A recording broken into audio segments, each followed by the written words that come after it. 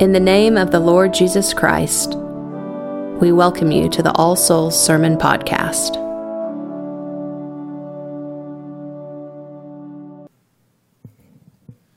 In the name of God, Father, Son, and Holy Spirit. Amen. The great vigil of Easter begins in darkness, a darkness like that of the sealed tomb in which the body of Christ has been buried. A darkness marked by betrayal and unjust trials. A darkness marked by painful sacrifice and an innocent man being in someone else's grave. Darkness is overwhelming.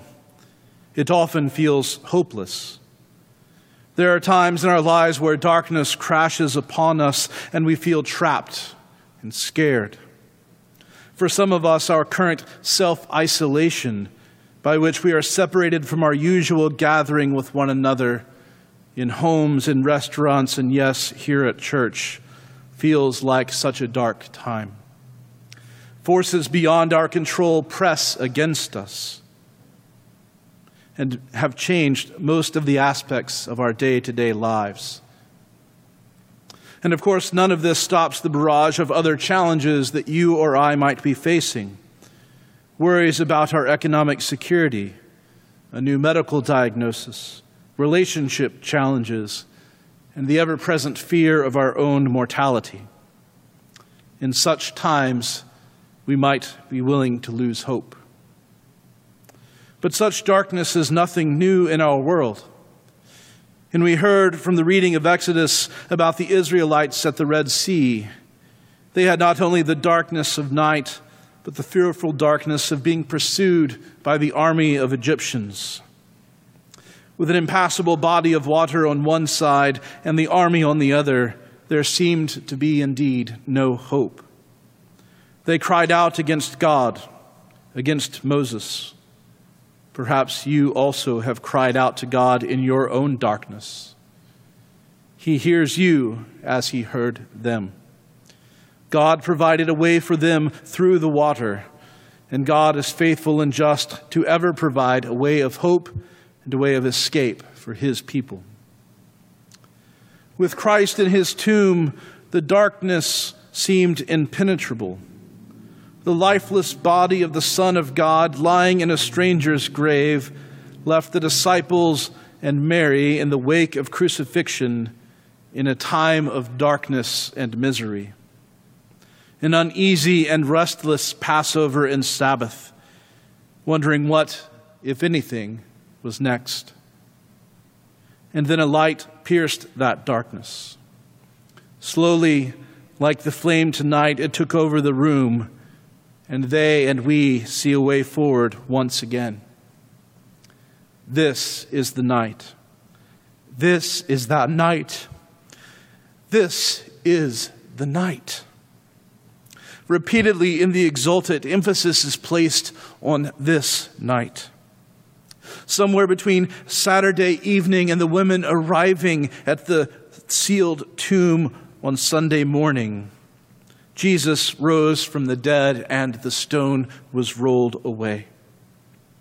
The light of the world, as John calls him in his gospel, was not extinguished. Jesus laid down his life for us and took it back up again.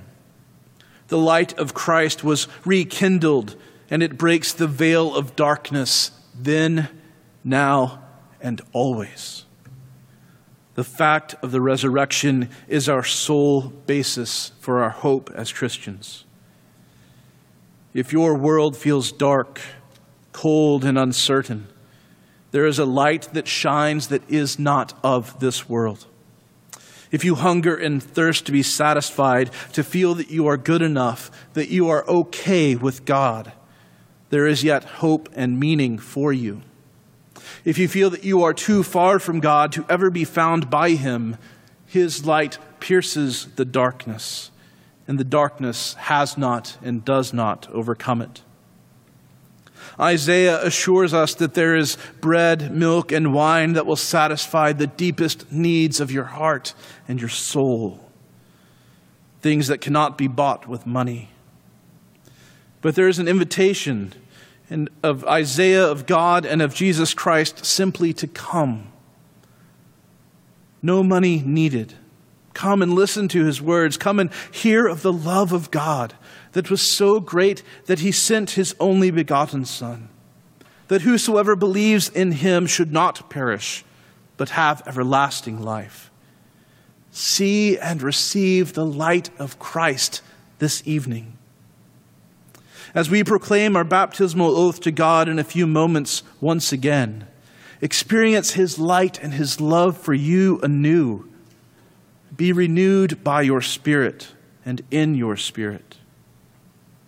On this night, all who believe in Christ are delivered from the gloom of sin.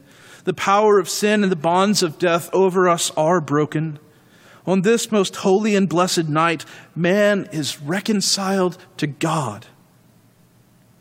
Though we may not yet walk of our own accord, God is with us, even through the valley of the shadow of death.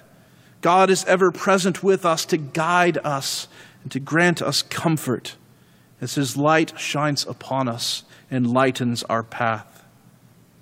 And however dark our world or your world may yet become, the light of Christ shines into the darkest places and gives us hope not only in this world, but in the world to come. Amen. Thank you for listening to the sermon podcast of All Souls Episcopal Church. For service times and more information, go to allsoulsokc.com. God be with you.